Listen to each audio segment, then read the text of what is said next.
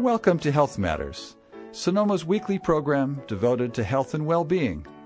Each week, through interviews, editorials, and listener participation, we will explore topics and issues of contemporary medicine and its relationship to the lifestyles of our community. Our goal is to provide you with information and resources to help you achieve and maintain what you deserve, a happy, healthy, and productive life. I'm your host, Dr. Ned Hoke, a veteran in natural methods healthcare, speaking with you today from Sonoma Valley, California. We're here each Wednesday at this time for an hour of health topic digestion and discussion.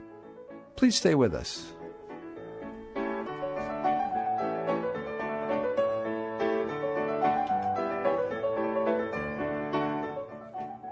And yes, you're back at Health Matters.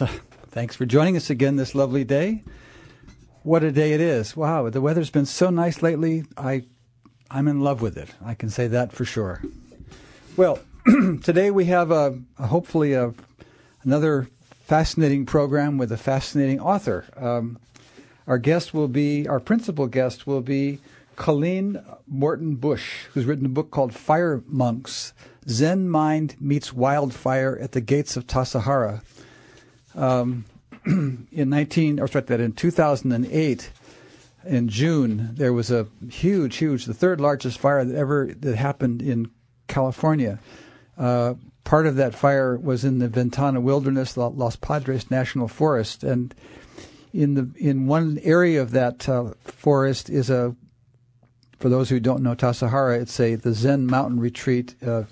It's 2 hours east of Carmel, and it's much a favorite place of mine, and have a long and deep connection with it. And when I saw this book, even though it's not about health matters in any organized sense, it's something of considerable interest to me, so I hope you'll bear with me. But she writes this fascinating story about how it is that ultimately these five monks took it upon themselves to save their monastery. And so she'll be with us, we hope, in about 8 minutes from now.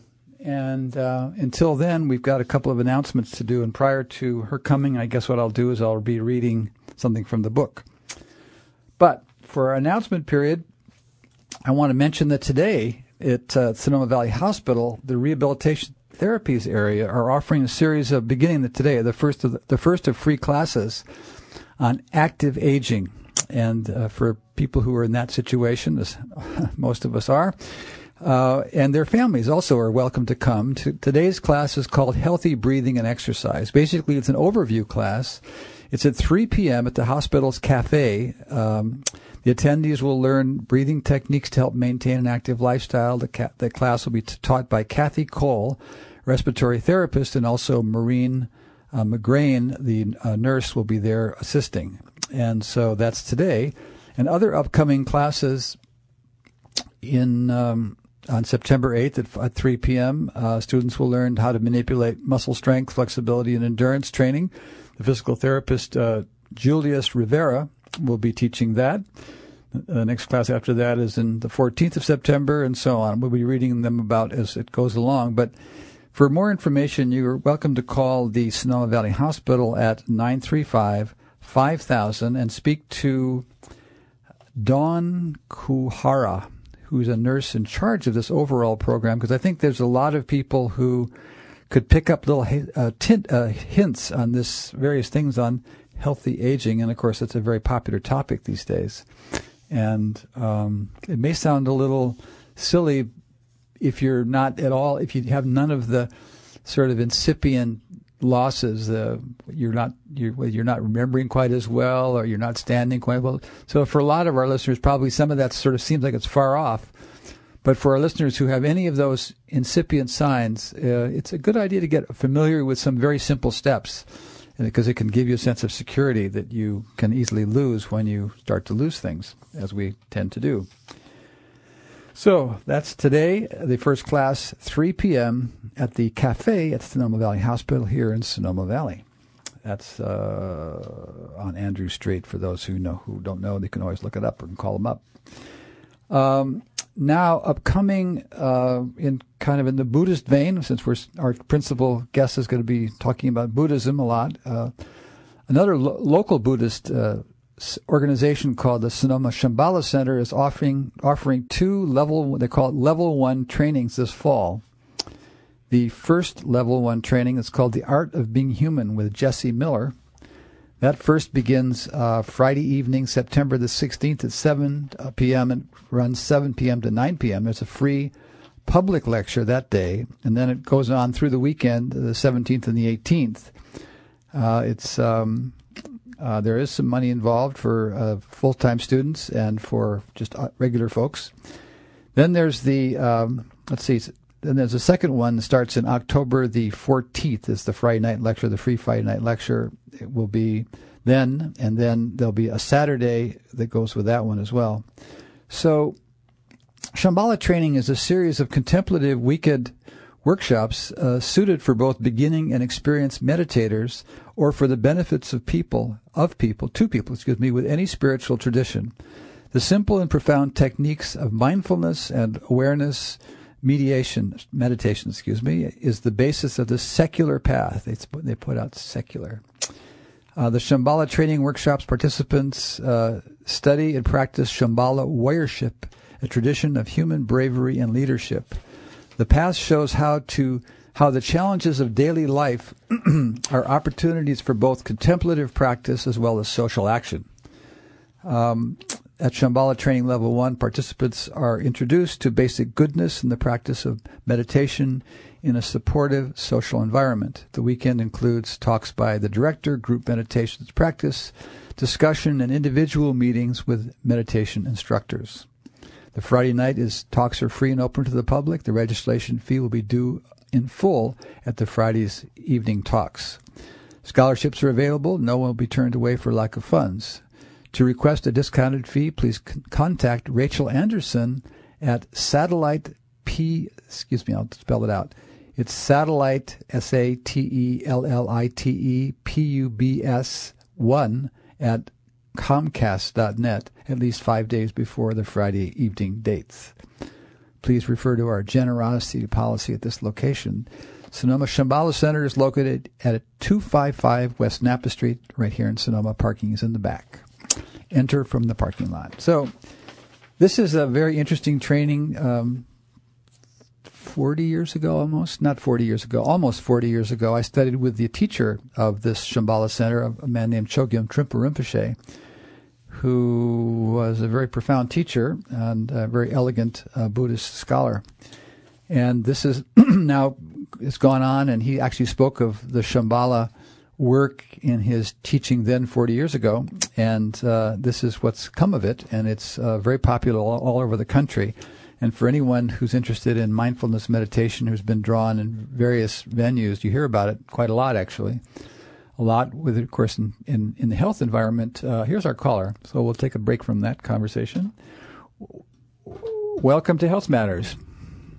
Hi, this is Colleen Morton Busch. Yes, it is, and welcome to Health Matters. Thanks for taking some time to join us today. I can barely hear you. Let me try to turn up the volume on my phone here. That would be good. Can you talk again? I will talk. Okay, that's better. Oh, good. Well, I had just finished up talking about a local Buddhist teaching here in Sonoma. The Shambhala group has got a local center, and they're having some upcoming trainings. And so one of the things I wanted to try to do, because we do have so many Buddhist practitioners in our area here, and of course many people who are probably listening to this are, I'm not sure many, but certainly several are people who've had significant Buddhist training, and many of whom probably have been to Tassajara, or if not Tassajara, they've been to some of the Shambhala centers. So it's I hope you can feel that you're in familiar company, you might say. Okay. Right. And Colleen, what I was hoping to do, and I should mention that Colleen was with us several weeks ago. She did a presentation at our local Reader's Books, and I got a chance to listen to her there and meet her briefly, and I had been so eager to have her join us on the show because, of course, she's telling an exciting story here for those of us who've loved Tassajara as long as I have, and it's my primary teacher is Shizuki Roshi. Mm-hmm. And so for me the story is I don't know how to speak of the sort of profundity when I'm sure I'll be, and as we're talking, we'll be able to both share our sort of an individual feelings about the presence of being at Tassajara and the sort of specialness. But as I was reading, for instance, the part of the meeting in the fire chapter, and my hand could touch the sides of the buildings you talked about and could feel the earth in the garden area and could relate to Colin in the shop. And, so I mean, each rock and I had taught, of course, I'd done my own training, or as I went as a teacher there, I did some training at the yurt down beyond the baths there. Right. And so all of those pieces were just like feeling spots for me, in terms of, feeling the liveliness, shall we say, of the. But what I wanted to do, Colleen, and I was, because for our listeners who may not be as acquainted as you and I are with sort of the basic situation of Zen, and I was hoping you might be able to enlarge our purpose today and to take some time with us and talk about your sort of initiation with Zen. According to this book, you've been at it for now a little over 10 years, and so you've been an editor at the Yoga Journal, so you'd had some background there as well. And so maybe you could tell us a little bit about what drew you to Buddhism and tell us a little bit about your personal story. Okay. I think it was a very natural progression from what started as a long yoga practice and kind of led me to a desire to sit down and meditate. And it just kind of arose at a certain point in my practice. And at that point, I found myself in the Bay Area where there were just, many, many choices of where I might dip in. And I ended up sitting with Edward Brown, who's written a lot of the cookbooks that people know that are associated with Tassajara, the Tassajara cookbook and the Breads book.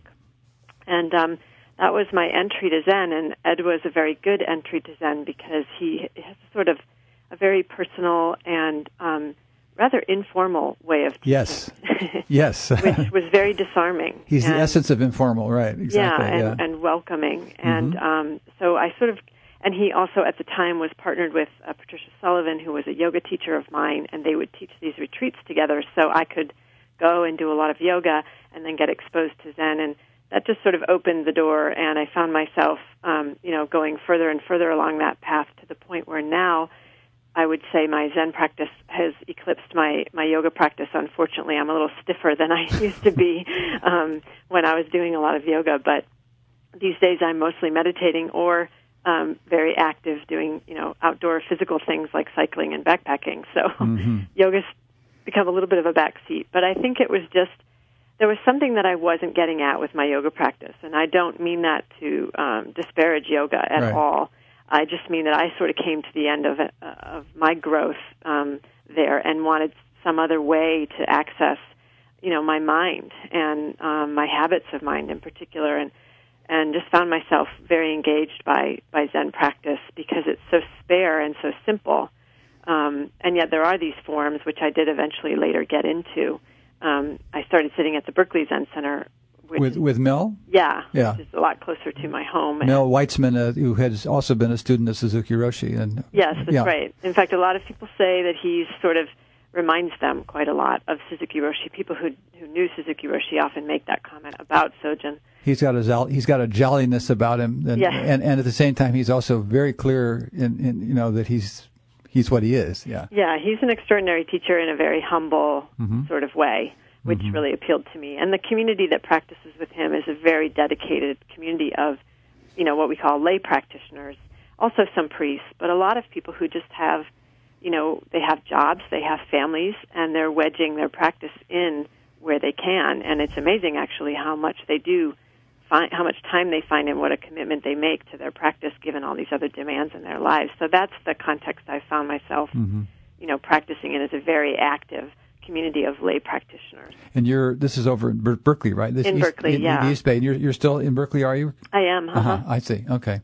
So for our listeners who might be going to, just for fun, they might be going to Berkeley, talk about your Zen Center there and what access our listeners might have if they wanted to go experience it in some way. Well, we have lots of things that are open to just anybody wandering in. Basically, there's there's a schedule that's, if you go to berkeleyzencenter.org, the whole schedule would be up there and available. Yeah. But in the morning and in the evening, generally, if we're not on break or in an intensive or something, there's 5:40 a.m. and 5:40 p.m. meditations. And then on Saturday, there's a half-day program that's much more elaborate. It has meditation in the morning, and then there's a formal oryoki breakfast, where you eat out of 3 bowls wrapped in cloth, and it's a very highly formalized way of eating. It's like a ballet, a meal that is a ballet. and then there's a lecture and a social period after that. And so actually a lot of people like to come on Saturday because it's a way to kind of meet people in the community. Right.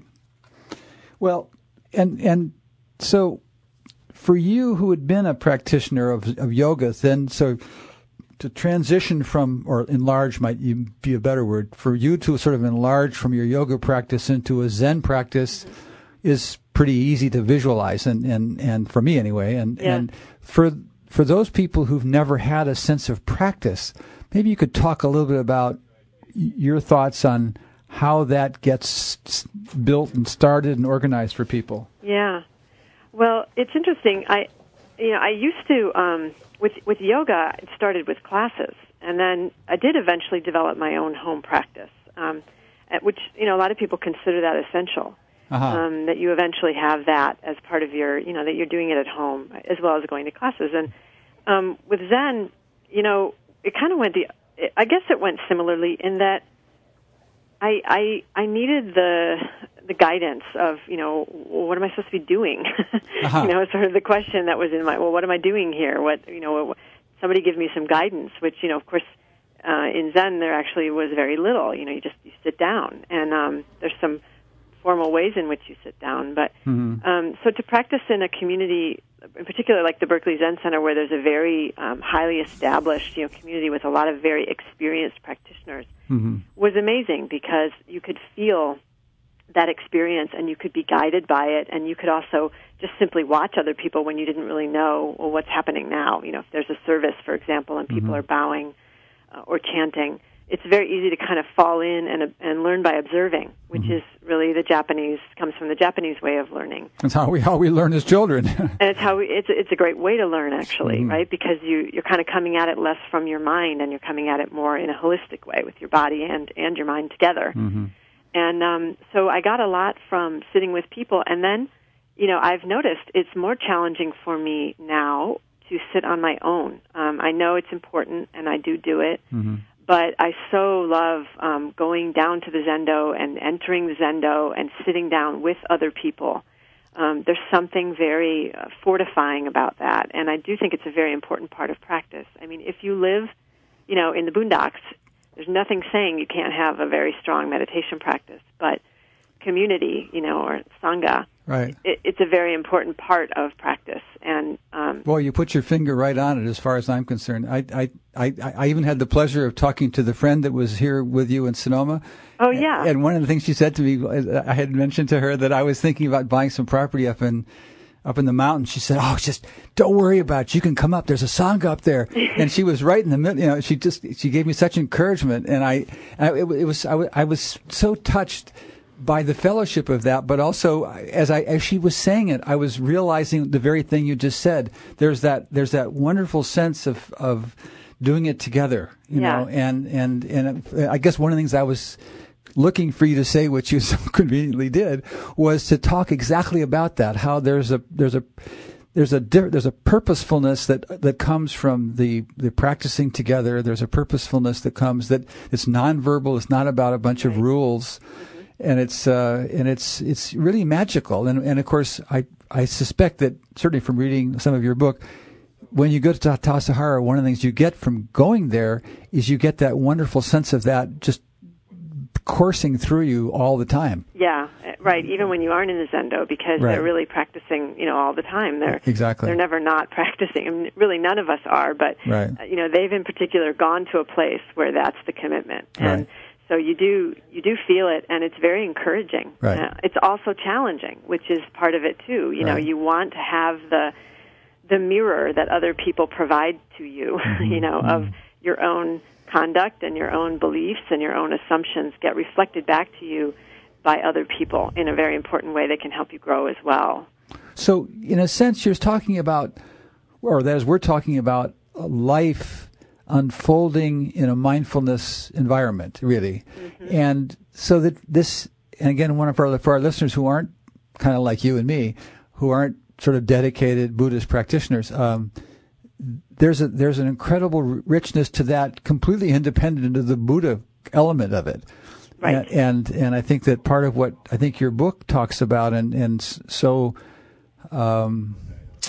effectively labors is the way, for instance, some of your characters in the forepart of the book, sort of as things begin to coalesce, as people sort of work together and talk together and struggle together to sort of confront this oncoming fire. Mm-hmm. And then, of course, as you get into the very belly of the beast, when the meeting of the fire chapter, and people there are on the ground, and you've built this structure of connectivity, this right. fellowship that then is then living alive in the five people that are the people who are, and so deeply involved and doing but interestingly enough, it's like, chopping vegetables, washing fruit. I mean, it's a more exciting story, and yet it still is kind of like the same thing.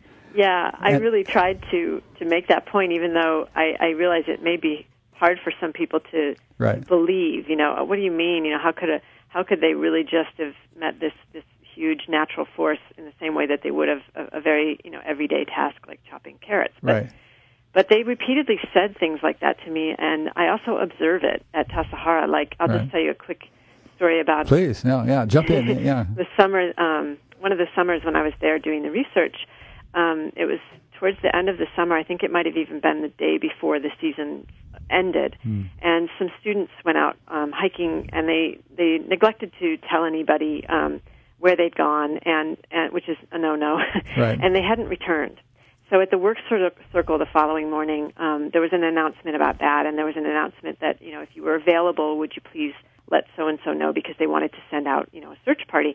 And it was all very, matter-of-fact and no excitement. And right. I actually noticed myself thinking, well, what's wrong with them? Why aren't they more, excited and agitated? This is scary. And then I realized, they assembled the search party. Chopped they went carrots. out and they looked for them, and eventually the students did return. They weren't actually found. They found their way back, but right. they had spent the night out.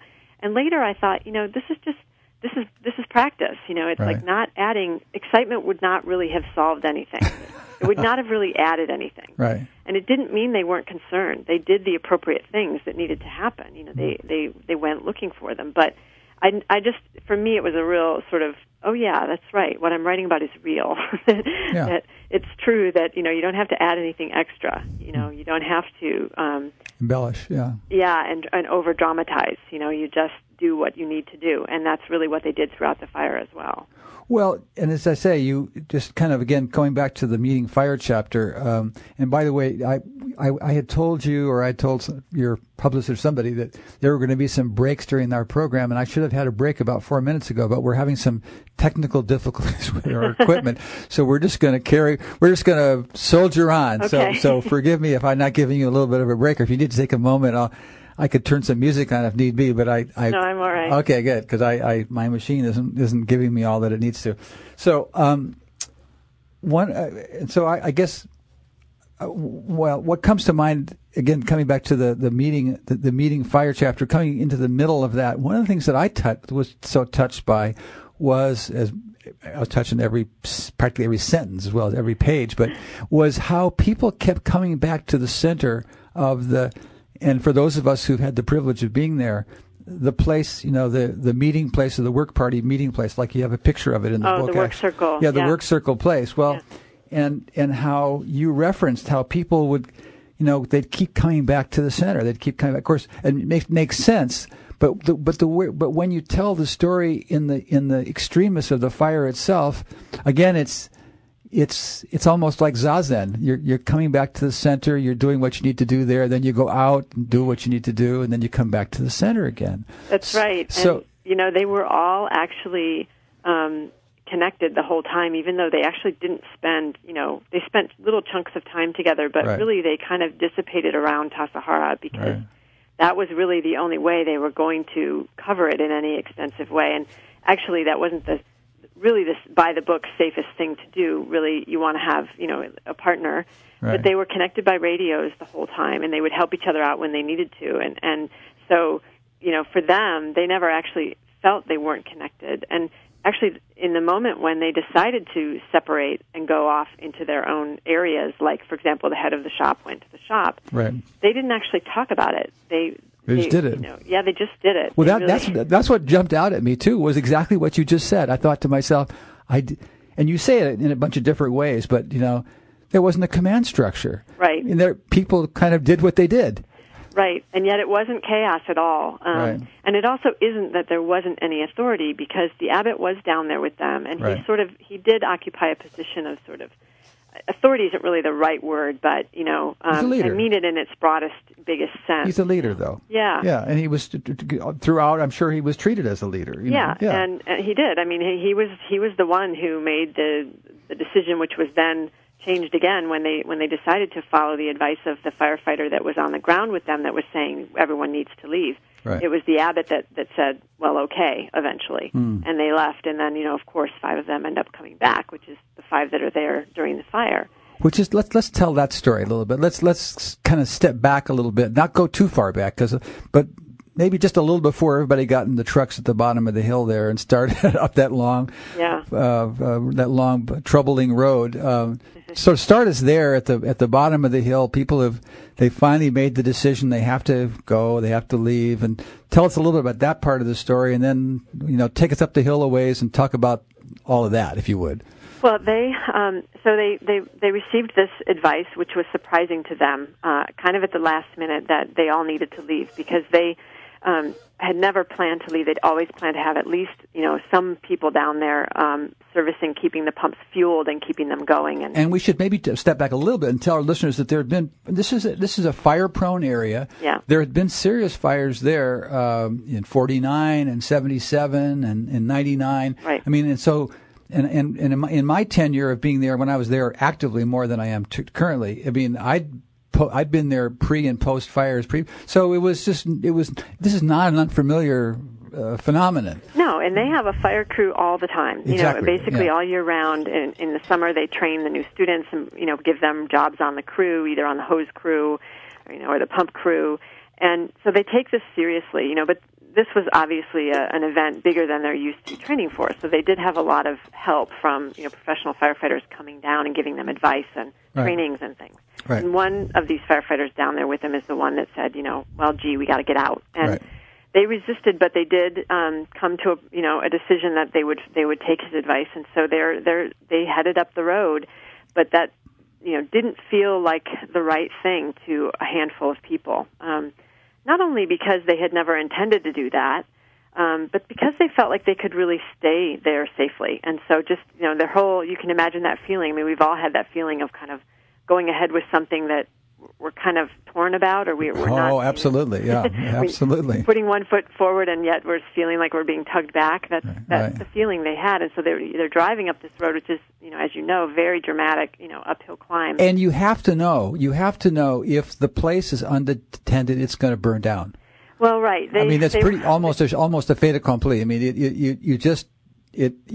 those of us who've been there and see the steepness of the valley and see the vegetation that goes right down to there's a creek there, but nothing like that, any kind of protection other than, we'll talk a little bit about Dharma Rain and the wonderful idea that represented, but so these people who, now we should even step back a little bit. There had been the summiter visitors. They'd kind of gotten out early. Then there'd been a core group that had stayed on, and then I think there was like 14. I think you said in the book, and then those are the ones that went up the hill. But there's been several steps along the way where different levels of people had chosen to leave and had been advised to leave, and so on. Yeah, some had chosen, and some had been, basically had been told they needed to leave because they needed to have and there was a constant debate about what was the right number, but they knew they needed to have some people there because, as you say, if they left, I mean, they just wouldn't think about leaving Taos Sahara unattended. It has never really been unattended except for maybe like one night during the 1977 fire, and then some of them promptly snuck back in, right. to do some fire protection. So let's talk about. Well, I'm jumping. Forgive me for jumping in here, but the five. Maybe I'm jumping ahead because I'll let you tell the story. I'm sorry. I was thinking, how did they arrive at 5? But we're going to get to that. So well, I can tell you that. I mean. So they're driving up the road. There's actually about 22 people then because there are some people on the ground who've been volunteering with them. So it's around 22. Not all of them are residents, but most of them are. Right. And they get up the road to this place where it's basically the last place you can see Taos Sahara on the road before you go around the bend. Right. And it's the first place you see it when you're driving in, and it's nicknamed Ashes Corner because some people and ashes have been scattered near that spot, people and pets' ashes. And so standing there is a firefighter that they've had some communications with, and he's come down to Taos Sahara. He's checked out the place, and they feel some sort of connection to him. And he reveals, they get out of their cars, even though he's kind of encouraging them to keep on driving out. And he reveals to them that if they go past him, he's not going to be able to let them go back in. And this kind of gives them pause because they sort of thought, they'd get out now and then they'd be able to go back in and check on the pumps and take care of things. But somehow having this firefighter laying it out like that for them and reminding them or letting them know definitively, I can't let you come back in if you leave now. And just think what an important piece of information that is. I mean, right. Yeah, even if they kind of maybe knew it in the back of their heads, for him to put it out there, a lot of them felt like, he's opening a door. One of the monks who ended up staying confided to me, I probably heard what I wanted to hear, in that moment, as we all do in any moment, if we're not watching ourselves and how we think, but I heard, maybe we can go back. And he wasn't the only one. And so they ended up kind of having a conversation, and it's a very chaotic moment because the firefighters are really trying to get them to keep moving, and there's a real sense of urgency. But the residents are like, wait a minute, let's stop, let's think this through, let's talk. And so there's sort of conflicting... And I think for our listeners who may not be familiar with the sort of collective that Taos Sahara really is, this kind of dialogue, a meeting of minds, people sitting with each other and talking things through, this is very much an elaborated process in this environment. So this, to pause and to think together is a normal thing for them to do. Yeah, decisions, are generally, consensus is encouraged and valued. That doesn't mean that their decisions are not, actually made by people like the abbot or, the president of the board or, But, and Steve basically did make his decision first. That's the abbot, one of the abbots of San Francisco Zen Center that owns Taos Sahara, and to decide to go back. And then what happened is huddled around him were several people who had been part of this core team that you mentioned, right. That had been, basically, they were sort of the decision-making body of Taos Sahara during the fire. They were the ones who were gathering all the information. So they'd already coalesced their minds together to be a core already. Yes, but in separate vehicles, they'd been coalescing their minds together. Well, yes, they were a core team, but going up the road, they were in separate vehicles, and they were all having the same sort of running conversation, either with another person in the car or in their own minds of this doesn't feel right, we have to get back. So on the road, they actually met, and they did have that conversation, and 5 people, including the abbot, decided that they wanted to turn around at that point, not go past the point where they couldn't come back, and go back down to Taos Sahara. And there was one member of the core team who had already continued on past the firefighter, so he was out of the loop. He was, unfortunately, he couldn't be part of that process. And then there was another member of the core team who was actually the student fire marshal at Taos Sahara, who he looked at the situation and he felt that the best decision was to follow the firefighter's advice and to leave. So that was the decision that he made, which I actually think was an equally difficult decision. Imagine you're standing there with your dear friends and your community members, and they're all saying, I'm going back, and you say, not me. Yeah, what an incredible feeling that must have been in that moment. Yeah, I think it was. It was it was very profound and not without its painful aspects. Oh, I can imagine. And we're talking with Colleen Morton Busch. She's written a book called Fire Monks, Zen Mind Meets Wildfire at the Gates of Tassajara, just for our listeners. And also, there's more information on your website at firemonks.com, is it? Or it's actually, there's a hyphen in there, fire-monks.com. Okay, good. Well, so just keep, for our listeners who weren't part of the whole program, I wanted to get a little catch up for them, our new listeners. So there we are. We're standing up there at Ash's corner there, and we're looking down, and these 5 people, they lingered. Did they linger 5 minutes, half an hour? The whole thing was, maybe 5 to 10 minutes tops. Right. And so they and of course we hadn't talked really much about how you'd picked up on this idea, and you'd just completely been taken by the idea of being able to tell this story. I mean, you weren't there at the fire, you weren't part of this crew, right? So you're coming in afterward and having these deep interviews with these people over a couple of years' time, I gather. Yeah, and so of course you being a member of the tribe, or at least a part-time member of the tribe anyway. I'm sure people opened up to you, and I imagine they really told you what they had to tell. I mean, yeah, I think it was definitely to the benefit of this process that I had been going to Tassajara for a long time and had established relationships with people, but the people that I was writing about were actually I didn't know them that well, so which I think was better because I came to them fresh and they came to me fresh. Well, that's what I was going to say. I mean, because I got the feeling, even though one reviewer kind of criticized you, that you used in the book their first names and you used the last names of other people, and they said, well, that's sort of, you were too close, you weren't keeping critical distance. But when I listened to you, particularly when I listened to you readers, I really thought you held everybody in a place where you could have a critical distance from them, and that you were, even though maybe you were first naming them, I got the distinct thing that these weren't your closest best buddies, but these were people you're intimate with. But right. Well, thank you. I do feel, at least it was my intention, and my own sense of it is that I was able to hold both the need for critical distance and the need for intimacy, right?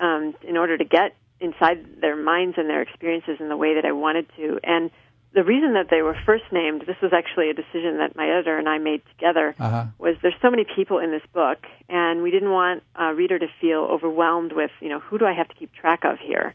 Right. So we made sort of we established a naming convention. So I see. People who you get to know and whose experiences you get to track received, first name, referral. Right. And then other people were last name. And this wasn't without, there were some people in the community that were uncomfortable with that. And, and then, of course, you mentioned a reviewer who picked up on it and didn't, took it negatively. Right. But, it was a choice we made to try to actually assist the reader in knowing who do I need to keep track of here. Because I know when I'm reading books with huge casts of characters, it's difficult, to sort of know, well, is this a person I need to watch here? Well, actually, as I was reading it, I was grateful. I mean, when I read the reviewer made that comment, I went, well, I saw what he was trying, or he or she, what they were trying to say, but I didn't feel that when I read, and also I didn't feel it when I heard you telling the story. So I thought it was an unjust complaint. But that said, okay, there we are at Ash's Corner. Let's keep going from there. Okay, Ash's Corner. So, they make this decision that five of them are going to turn around and go back, and it's a difficult moment because that means that many of the people there are going to continue on to Jamesburg, which is the sort of outpost for Tassajara at the end of the dirt road.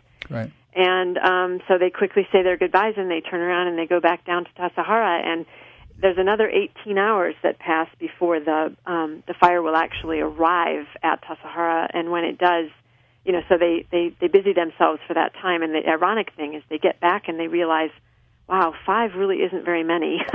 Right. Maybe we need more. That occurred to me also. I went, God, 5. Of course, those were the one who volunteered, but like I, right. And the thing is, there were people that were on the road there that could have gone back with them and would have. There were a few people who expressed interest, but I think, the abbot in particular was very careful about, making sure that everyone that he, quote unquote, allowed to go back in with them, or that, he brought into this decision of going back, that they had kind of the same amount of information about what they were getting into. Mm-hmm. He was sort of trying to not, those people that went back with him, they're all priests. Right. They're all longtime students, long-term residents of Tassajara. He knew them very well. He could count on their behavior. Right. And that was in a moment like that. I've spoken with, for a firefighter, of course, that's completely natural because, if they would just get an order, you're going or you're not. Right. No debating it. And for someone, actually in 1977, someone who was the fire marshal then at Tassajara actually did have firefighting experience, and he and I talked a lot about this, and he said, you just, in a crisis like that, you just need a decision. Right. You can't actually have, a circle and a long discussion, and right. He recognized the importance in that moment for the abbot to make the decision like he did. No, just these 5. But when they got back, the reality of how they were going to implement, themselves around Tassajara, how they were going to protect it with such a small number. It's so plain. It's so plain to me, who knows the ground intimately.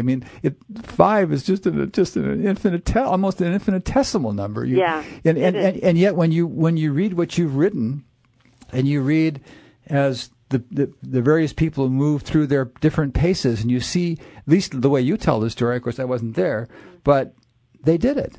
They moved around in the way they needed to move around. You got into their heads enough so that as they were making decisions, you were there writing from within their head almost, you could say, or sort of semi in and out of their head. I don't know how to say that, but you captured their thinking process. What I was trying to say, you at least you gave an attempt to do that, and so and again, for those of us who know the buildings and watch the bathroom down by the pool be burning. We know that's, and all the decisions about the compost pile. Well, that building needed to be replaced anyway. Maybe we shouldn't save it. But maybe we should save it. All those back and forths. And yet here these individuals are literally able to take this considerably large property. I don't remember. You probably know in your head better than I do the number of sort of feet it is from one end to the other. I don't actually know, but it can take about 15 minutes to walk from one end to the other. Right. I should know that number, but I don't. But I know that if you briskly walk from one end to the other, it's about 15 minutes. Well, and so that gives our listeners a sense of how 15 minutes is a good long stretch of space. Yeah. And there's buildings and lots of things and different levels of buildings and so on. So we're at 1:43, so we've got, I kind of wanted to, I wanted to hear a little bit more of the sort of the zen of the experience as well, and so maybe if you could put yourself, Colleen, in either in your voice or the voice of one of these 5 people or all of them, and what they said to you about the sayings of Buddhas or the Buddha teaching or the sutras, or what of the teaching can enable them as you write about so convincingly, and what about the teaching helped their attention? What little sayings from Dogen Zenji or from whoever enabled them to, as you say, face the fire? Because of course, for many of our listeners who haven't had a chance to face a fire, this is a supremely disturbing potential, and the way you tell the story, these people were able to meet that challenge. Right. Well, of course, there's so many different things I could talk about, and I tried really in the book to just interlace them, the threads throughout the book of how Zen practice was informing really everything. Right. But I've heard David Zimmerman talk a lot. David Zimmerman was the director of Tassajara, and he's one of the 5 people who returned, and he was really my key interview subject. I spent the most time with him and got to know him the most, and I think he's really one of the most primary characters in the book as a result of that. And he's talked a lot about, because people want to know about fear, and they whenever I've done events with him, sometimes he's been able to come with me to a few of the readings I did. Wonderful. People would always want to know, what was going through his mind. How did you handle the fear? Right. Here you're a Zen student. You're used to wearing robes and sitting in the zendo and studying sutras and, maybe doing some work too, but not, facing wildfire. And David in particular is kind of he's not the kind of guy, I say something in the book about how he looks like he'd be comfortable, browsing a museum or going to the theater. He's kind of an urban creature, which is funny since he lived at Tassajara for so long.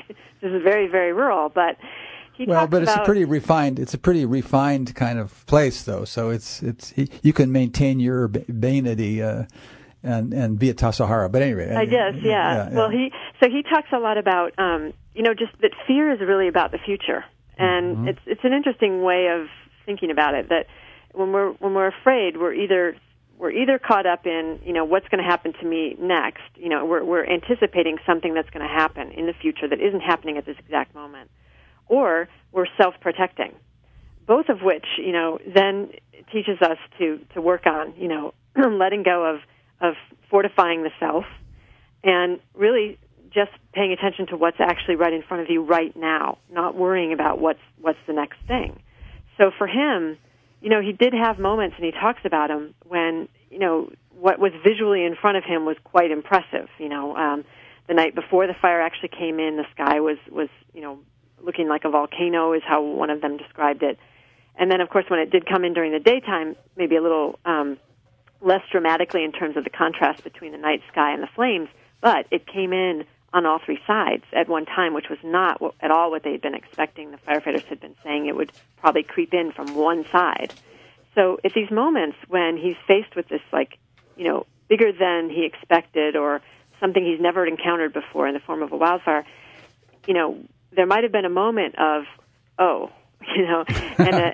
a knot in the stomach and the feeling and the taste of fear, but then he wouldn't stay with it. He would let go of that, allow that to move through him, and then he would do something, and even if that meant, and at one point he wondered whether it did mean going into their stone office building, which was they identified it as their safe haven, and waiting out the fire, or whether it meant he could go and get a fire extinguisher or get a fire hose and put out flames that were getting close to a building or had already touched a building. So, he really just the essence of, the fire was an incredible teacher of, the need to not go running off with, our fancies about the future, and just stay exactly right where you are. And right where he was, okay, there's a flame. I have a hose in my hand. I can put some water on it. It's, I think you can take that as a metaphor really into your life. One thing I talk about a lot in the book is the Buddha's teaching that all is a flame. Everything is on fire. And it's one of the reasons I wanted to write the book. I didn't want to just write a book about a wildfire. I wanted to write about fire, as a teacher, fire as a metaphor for the difficult and the unknown, the uncertain, that we all face in our lives.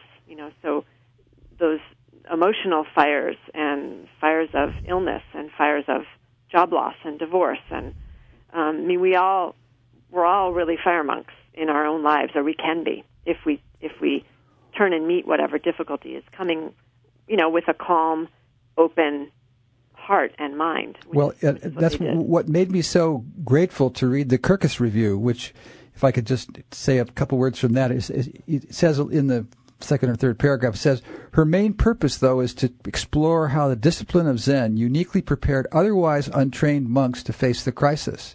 Herself a Zen student, the author explains how Zen practice teaches followers to live in flux, to recognize impermanence and deal with uncertainty. Yeah. Novice firefighters, the monks, were veterans at practicing calm and taking care of honoring simultaneously interdependence and individual authority.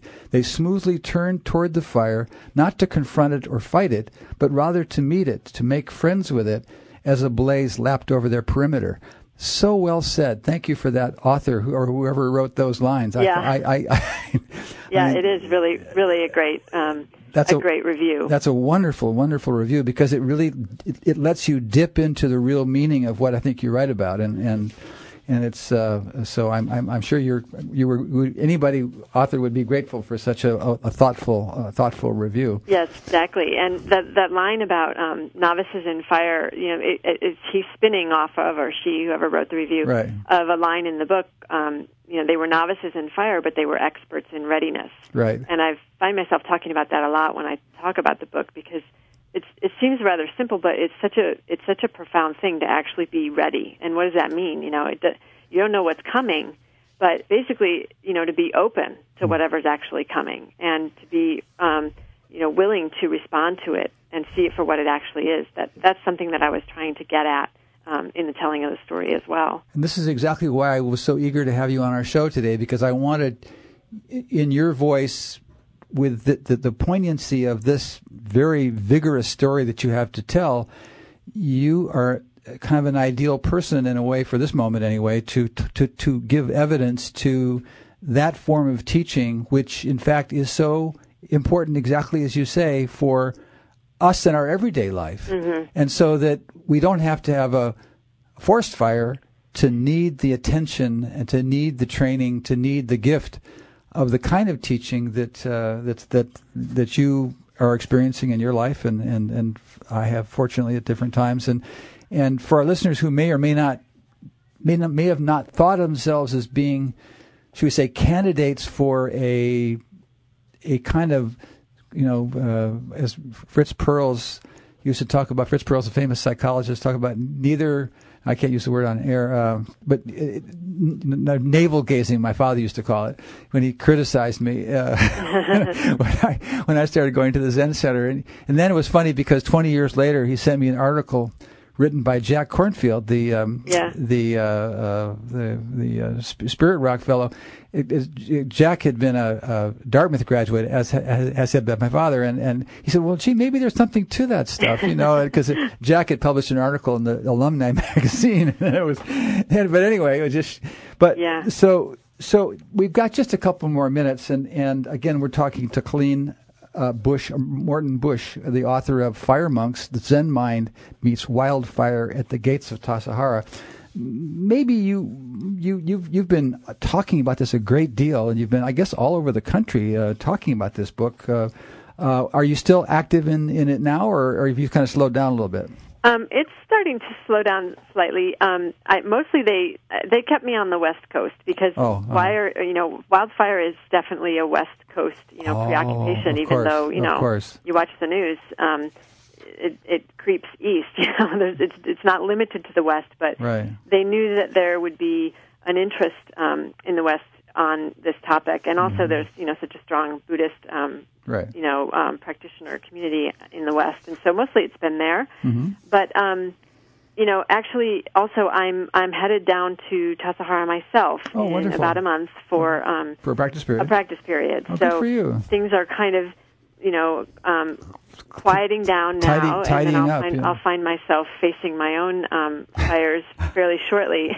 Right. Inside Tassajara, wearing robes, and lucky girl. Yeah, exactly. And lucky girl. And then come back out. And then there's a paperback coming out in June of next year. So good. There'll be another round. Of course, there'll be lots of people who come to Tassajara will be able to just get copies there. But their copies are everywhere. I mean, you go online. This is a widely distributed book. Is my impression, at least. You can, and I think what you were mentioning with your father, the story about your father, made right. me think of. I mean, from the very beginning, I did not want this to be a book that only a Buddhist would pick up. Absolutely. I wanted to write a book that would, be appealing and interesting and compelling to someone who knew nothing about Zen, right? And that also would be satisfying and feel authentic to someone who does have a practice. So in some ways I set myself up for, a crazy task, because that's trying to satisfy everybody. But I really did want, in the same sort of way that Zen Mind, Beginner's Mind, mm-hmm. I mean, I read that book all the time. Me too, yeah. And I know,